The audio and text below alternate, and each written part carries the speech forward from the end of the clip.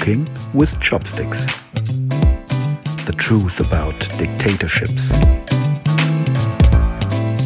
A podcast with Xin-Li Wen and Marcel Czana.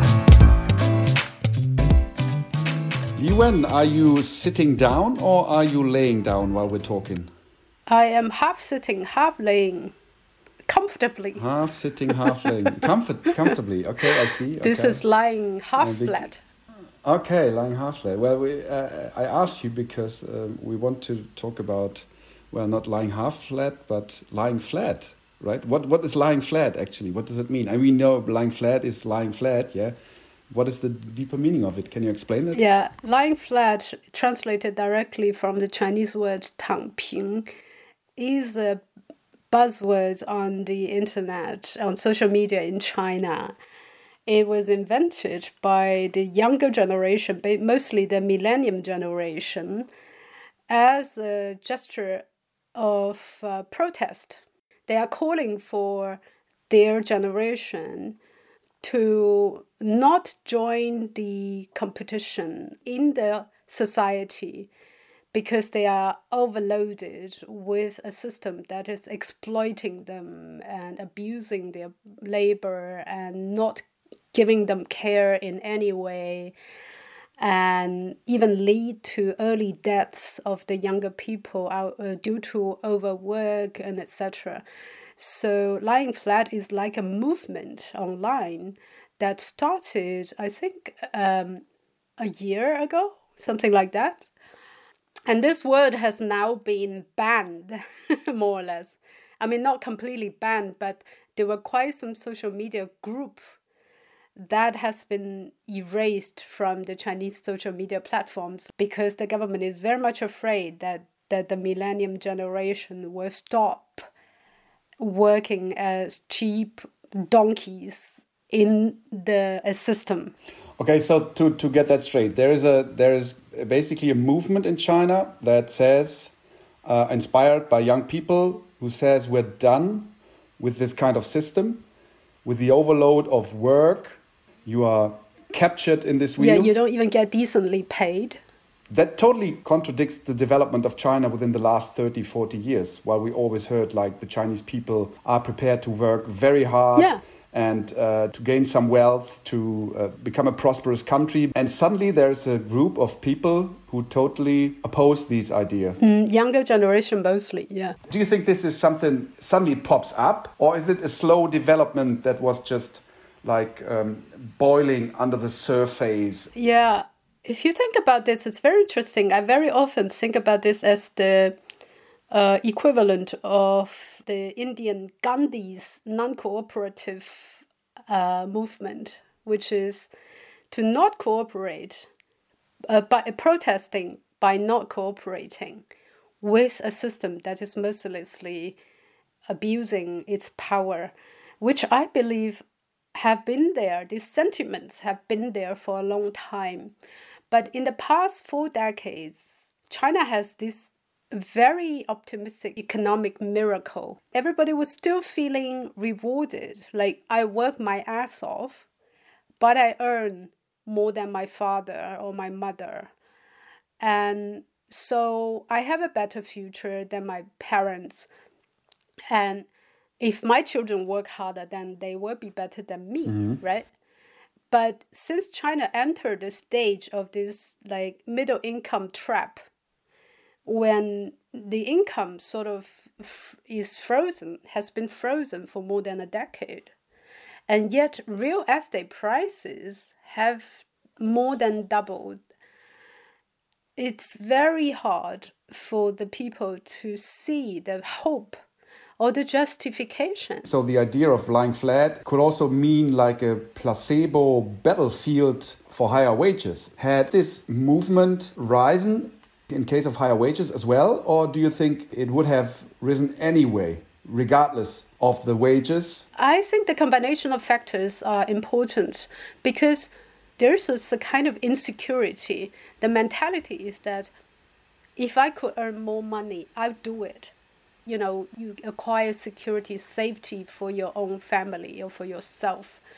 So if they are paid more, like they still work their ass off without protesting because they still feel that they have a grip on their lives. This is very Chinese.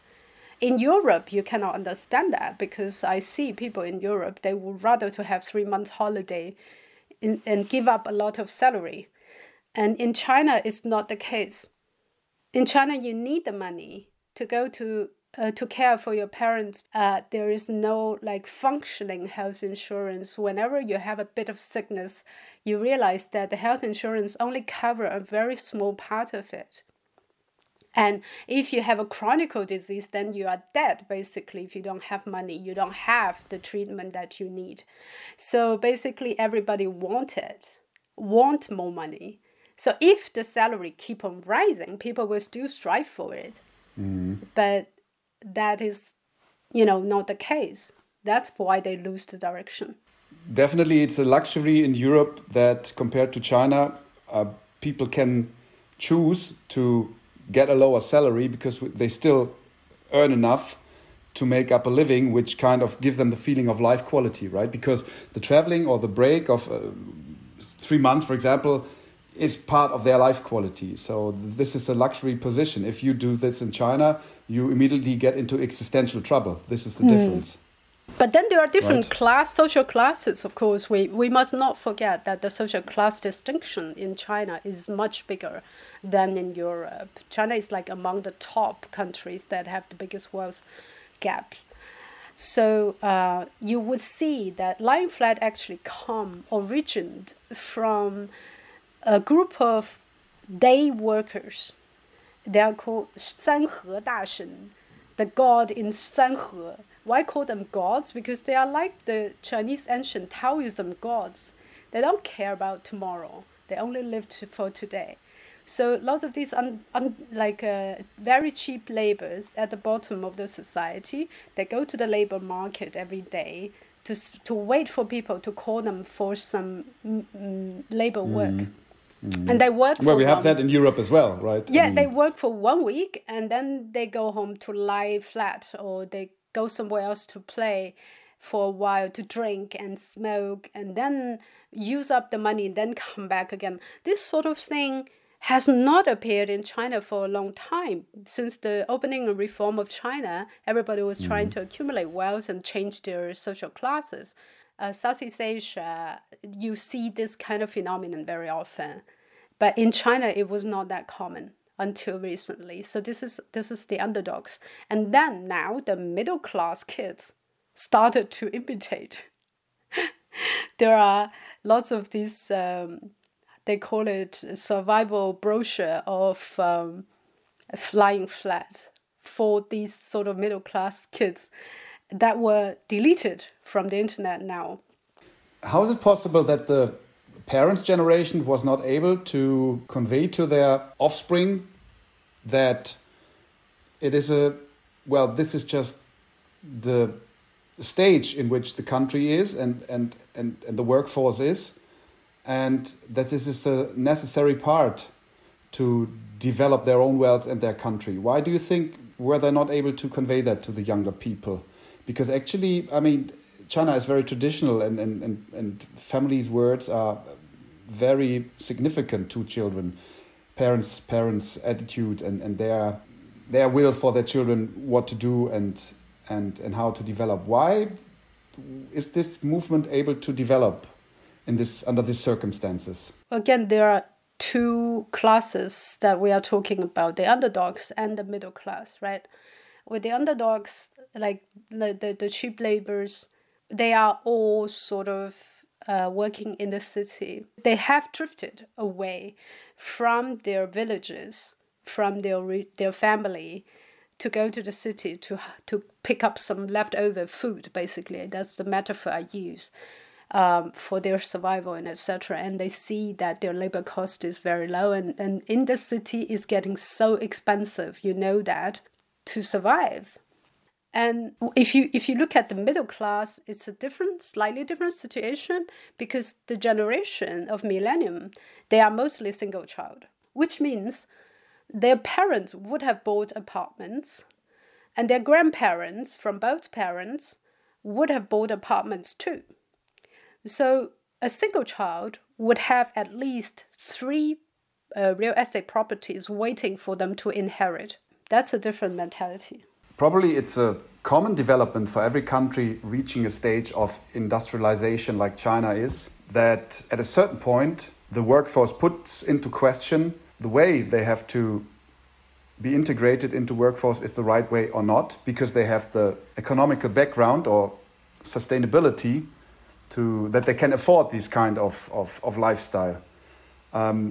It sounds like a very normal development in a saturated society, or in a more and more saturated society, right? Yeah. If you feel hunger, you wouldn't even think about it, because you need food, you need to feed your family and stuff. So you're over that point.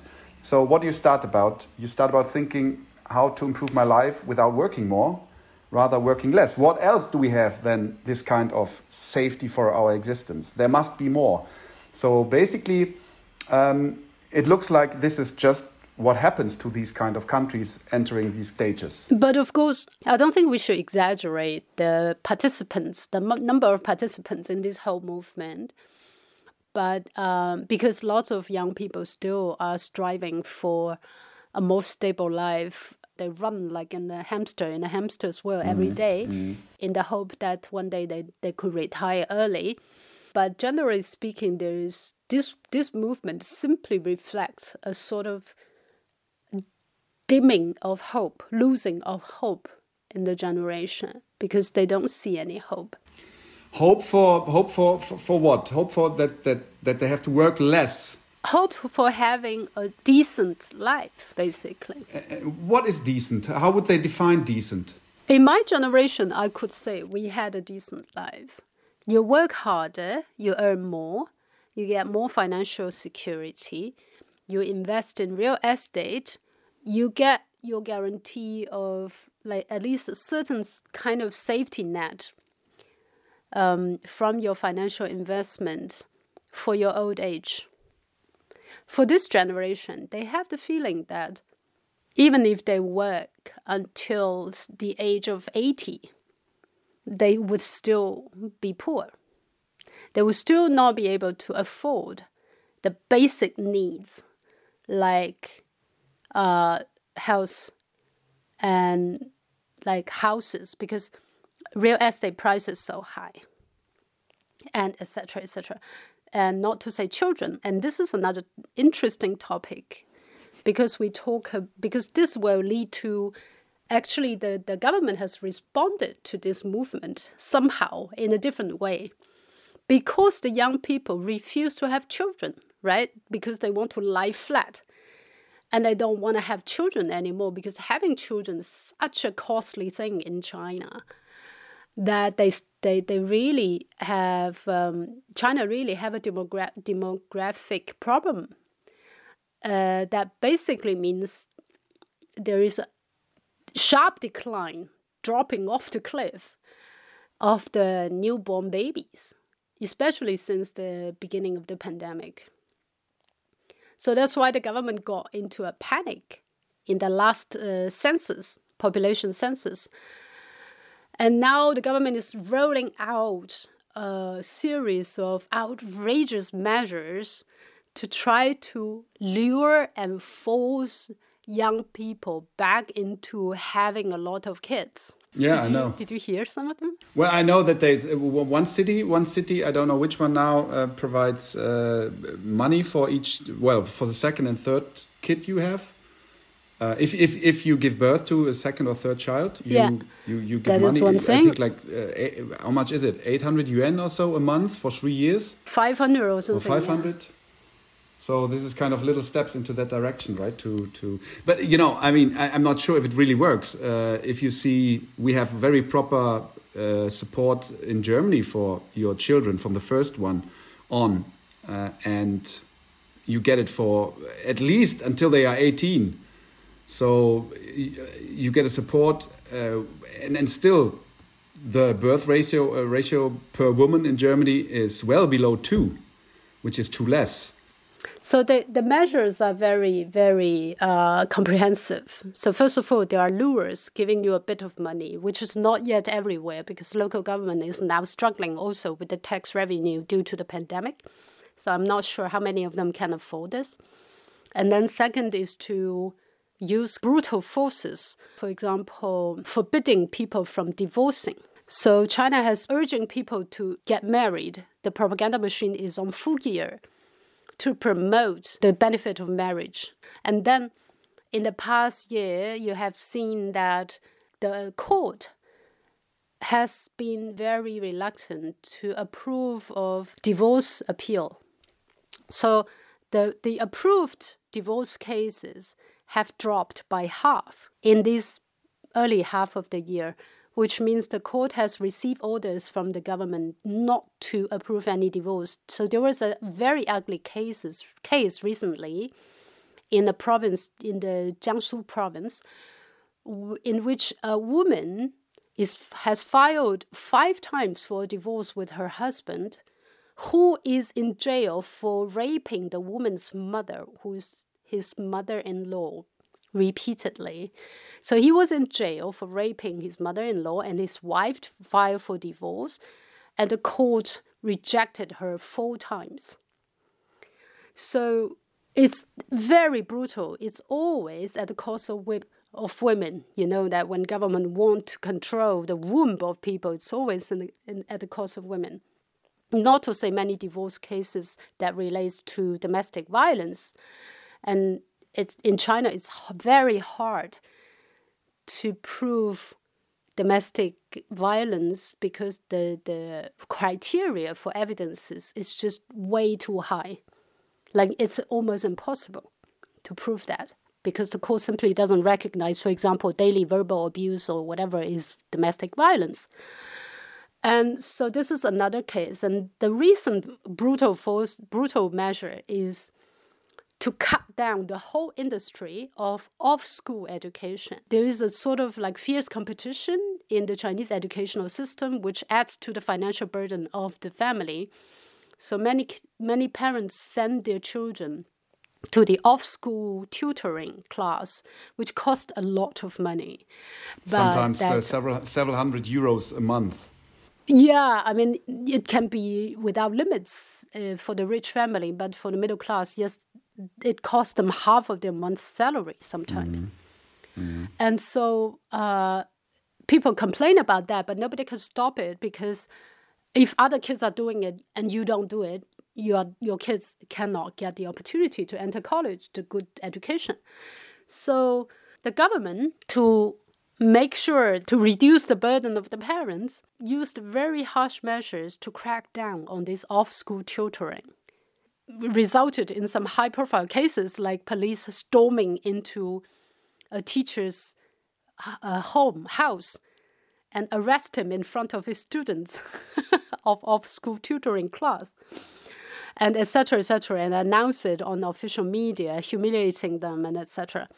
So now a whole industry, which is like billions of dollars of worth of the off-school online tutoring as well, is cut off completely. But how do they want to make up with this gap? I mean, apparently it is very necessary. A lot of people see it urgently necessary to tutor their kids beside the regular curriculum at school. How do they want to make up with that if this is not allowed anymore? So what about the level playing field for people who just get an education at a lower level school compared to the high level schools, quality wise? If there is no option now to balance that out with extra lessons beside the normal curriculum, it looks like that this share of society is not integrated anymore in the outlook for wealth or in the outlook for progress.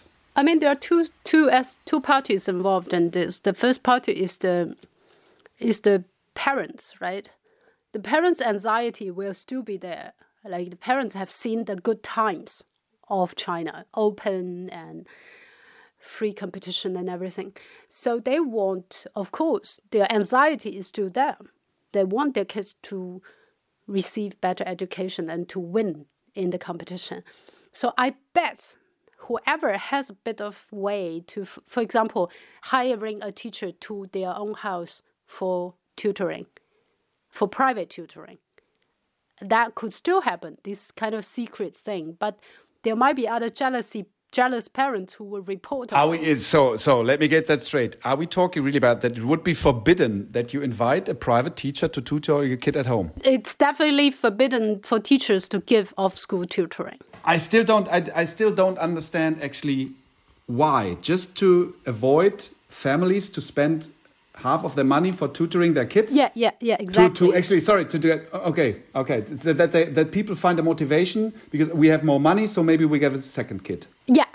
And also time, right? It's not only money, but also time. Parents have to spend time to send the kids to the tutoring school. So from the government perspective, the government is using this sentiment of lying flat and said, you want to lie flat, I cancel the competition so you can lie flat and still have children. But why does the government crack down on lying flat movement by censoring? Well, that's the beauty of totalitarian society. Oh, how beautiful. Everything has to come from the official power. Every decision, every movement, everything good or everything that fits into people's need has to come from the totalitarian government. The government is the omnipotent, like all good doer. No one else can claim anything good outside the government.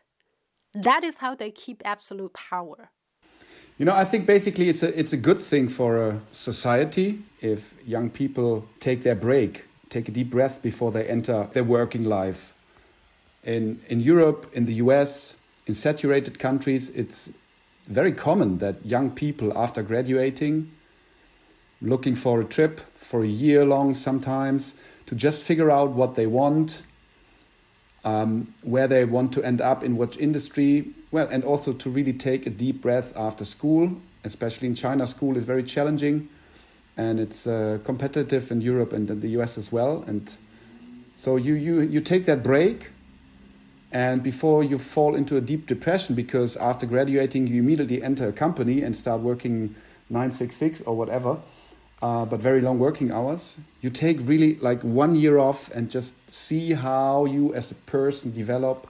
So I think for every society that reaches a certain level of wealth, it is a normal and it is a good development.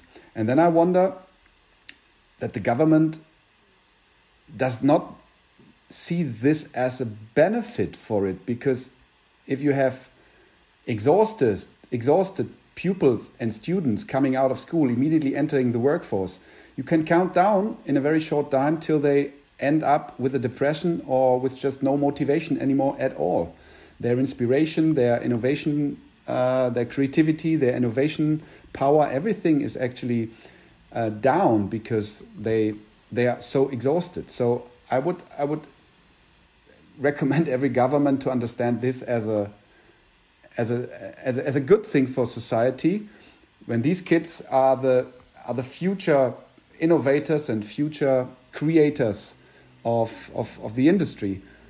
Give them some space to develop, and still the government cracks down on it.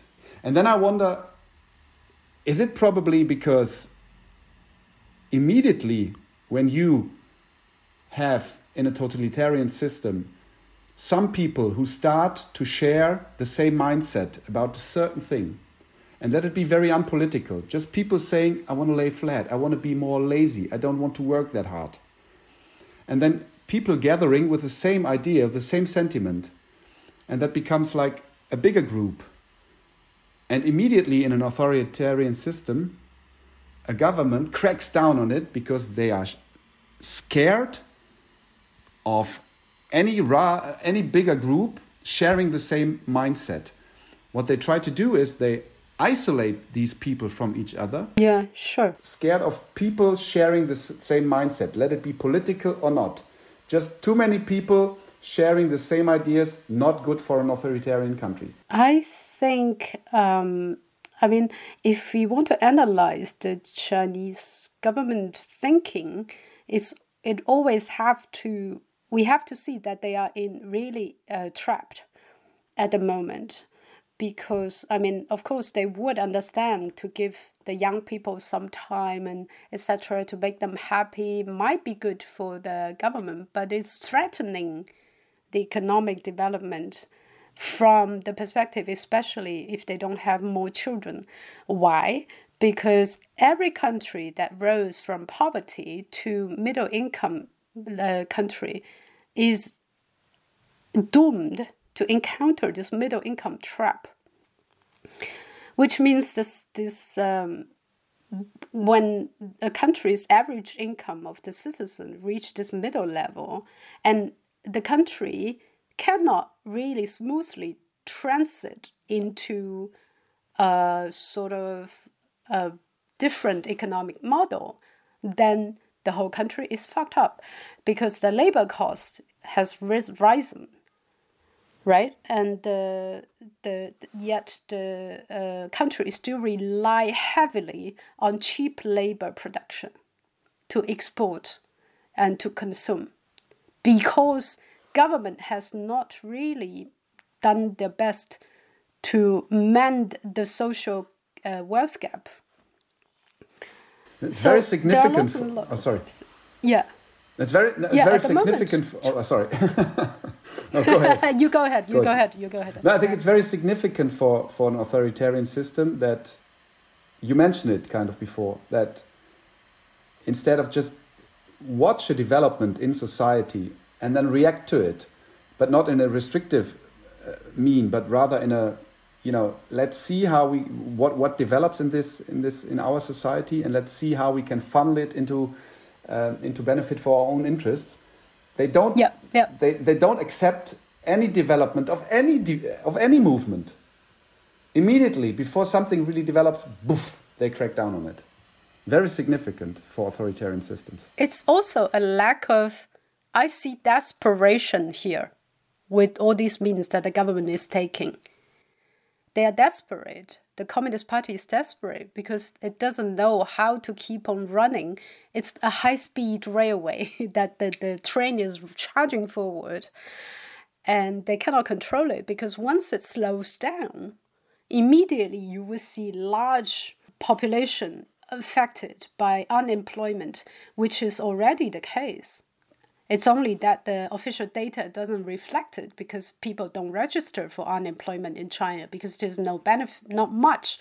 Like basically the benefit from the government's unemployment subsidiary is very pathetic. And the government know that, and they want the economy to pick up again in this pandemic time, which bring them, of course, back into the old way of thinking. Like, let's have more population. Let's pick up again with our old model, which is cheap labor, and people don't lie flat. And China still dominate the world manufacturing center position, because the government is also scared to see that quite some of the companies are testing the water in Southeast Asia, for example, in Vietnam and Malaysia, to move the factory there where the labor is cheaper. If you immediately, as a government, crack down on these kind of new movements, you also provocate new dissent in your society, because people who might go along with the system basically feel like, just on the lowest level of urgency of being more individual, they feel like they are forbidden to develop in this direction, and that I'm convinced that this produces a lot of dissent. So actually, the government piles up a problem, right? By instead of trying to integrate society and people and make it and unify it and harmonize it. That is why they are putting Xi Jinping's thoughts into the obligatory class subject into the primary school, which means primary school kids have to recite Chairman Xi Jinping's thoughts, his little red book that imitates Mao's red book. Primary school children have to recite that, just like the Red Guards had to recite on Mao's Red Book. You know, these phrases of beliefs, it sounds a bit, maybe for Western people, it sounds like kind of ridiculous, letting children recite Xi Jinping's thoughts.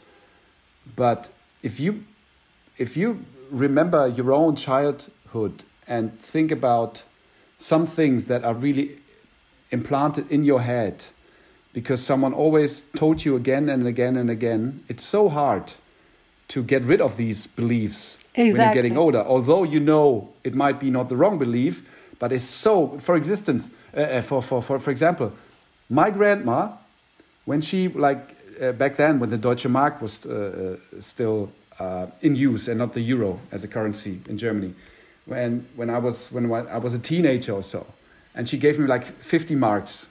And the first thing she always said, like, but you save it, right? Save it. You save it. Yeah. So it was seeded in my mind that it is very important to always save money to sustain your existence. And now that I'm trying to be grown up, I feel how hard it is to get rid of this fear. Yes, exactly. And just to get rid of that idea that you always have to think about the existence. Yes, of course, in a certain way, it makes sense, but we're hindering ourselves in doing a lot of things and develop in our personal, individual desire and mindset, because we always have in mind this kind of, oh, I need to be safe, I need to be safe. And so this, I think, is the result of the beliefs we have hammered into our heads when we were young. And now imagine you're a kid in kindergarten in China, and you start reciting the thoughts of Xi Jinping. When you grow up, when you're 20, 25, 30, you have these thoughts in your mind, and they will definitely steer your further development in your way of thinking. This is what the government wants. And so it's not as ridiculous as it might sound sometimes, but this is a very early stage of brainwashing and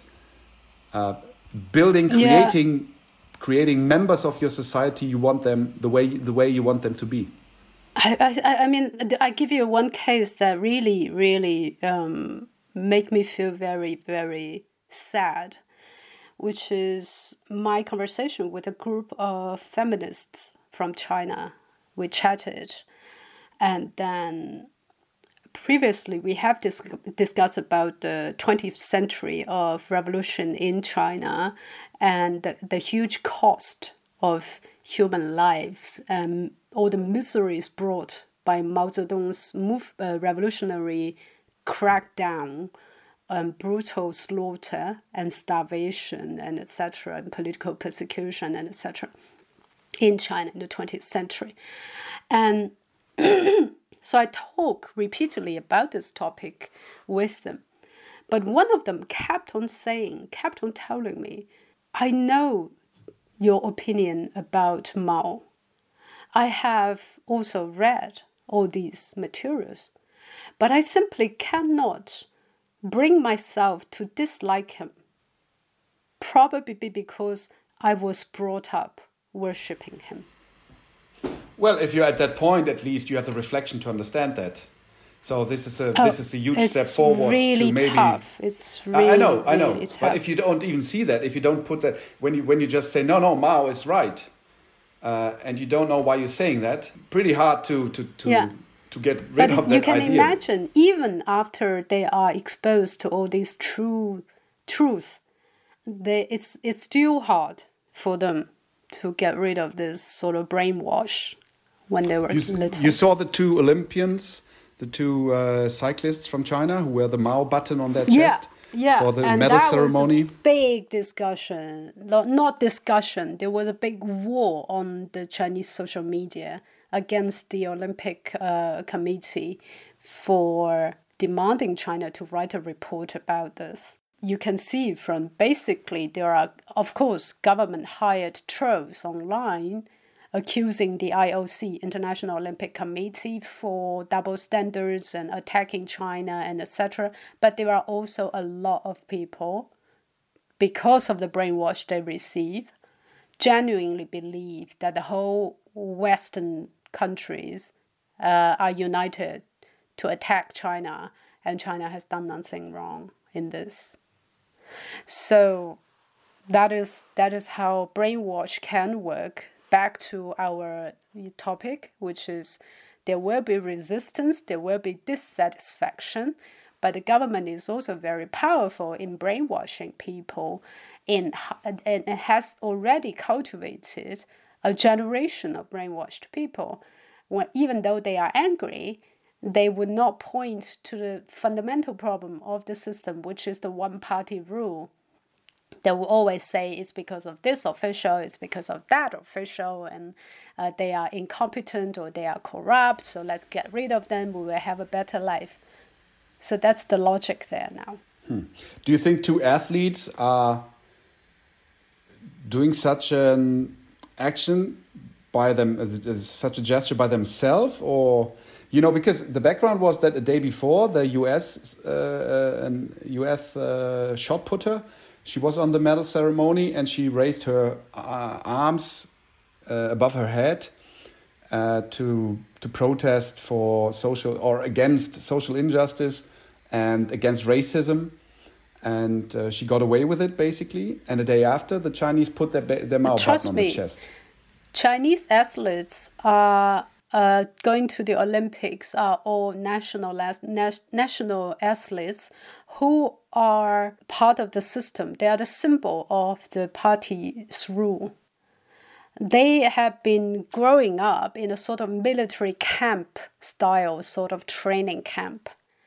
So they are trained and sponsored by the state to be trained very intensively every day and receive very little education otherwise. Like they don't have really decent education. Most of the time they are just trained. Their body is trained for the competition. So many of them don't really have a lot of basic knowledge compared to the school students. And also, whatever they do, from their diet to the people that they date, to every sentence every gesture they make in public is strictly monitored by the government. Mm-hmm. So there is no way that they wore these mouse badges out of their own voluntary initiative. They are machines. They are obedient. Unless they know this is completely approved by the government, this is encouraged by the government. Otherwise, they wouldn't do it. So it was the Chinese team, picking these two for these political gestures. It was not the athletes deciding by themselves to do that. No, nobody dared to do that. Even a bit of decoration, you have to get approval. Well, okay, we're getting a little off track, but the Olympics is also a very, very exciting subject, and to see how it is politicized, and not only in China, but especially in China. Have you heard about that case from the weightlifter? She, what was her name? Ho Ji-ying or something. She won the gold medal in any weightlifting contest, and she was photographed by a Reuters when she lifted her, what is that called? The weight, something about 90 kilograms she lifted. And the news about her victory was combined with this picture. And of course, an athlete who pushes 90 plus kilograms with a body weight of 47, you see in her face that she is kind of really tensed in this moment. Of course, I mean, you're pushing a lot of weight up, right? And the embassy in Sri Lanka, well known now for its nationalistic wolf warrior diplomacy and Twitter publications, put this news on with a photo and claimed that Reuters actually was doing that intentionally to make Chinese athletes look ugly and bad publicly. Yeah, there are many, many things here. It's just like an old Chinese saying, 欲加之罪，何患无辞? If you want to blame someone, you can find all the excuses to blame them. And first of all, this is a very ridiculous case because no Western readers or viewers would see this moment as ugly. I mean, it's actually a moment of power, of human power. It's actually very, very impressive. But in China, everything is fake. Everyone has to just show certain faces, the public figures, so as not to divert from these so-called perfect examples and perfect image. It's a fake country. It's full of propaganda. National leaders' faces, pictures have to be censored. Like you cannot take photo of Xi Jinping and publish it without the approval of the official censorship department. And national athletes are also the national symbol. You know that for totalitarian countries, national athletes are very important weapons of soft power. So they want to also control that image. And this is what we are seeing. Is that a reason why apparently every Chinese leader never in public has any different face than the one like that looks always the same? You know, it's like a mask. If you see Xi Jinping or Hu Jintao, I mean, this started from Mao Zedong's time. Always the same. They don't, of course, sometimes there's a little smile on their face, but that's the utmost. But basically, they always have the same face in public when they move around. Exactly, not in pictures, but in moving images. That's totalitarian to you. There's no human there. They want things to be fake so as to maintain an impeccable image of the omnipresent, all-good government and all authoritative. That's what it is. All right, we talked for quite a while, and I think it's time to lying flat again. Yeah, let's lie flat. Let's lie flat. Okay. I enjoyed it as any time. So, yeah, me too. It was good to talk to you. And see you next month. See you soon for another subject. Okay. Bye-bye, Li Wen. Bye-bye. Bye.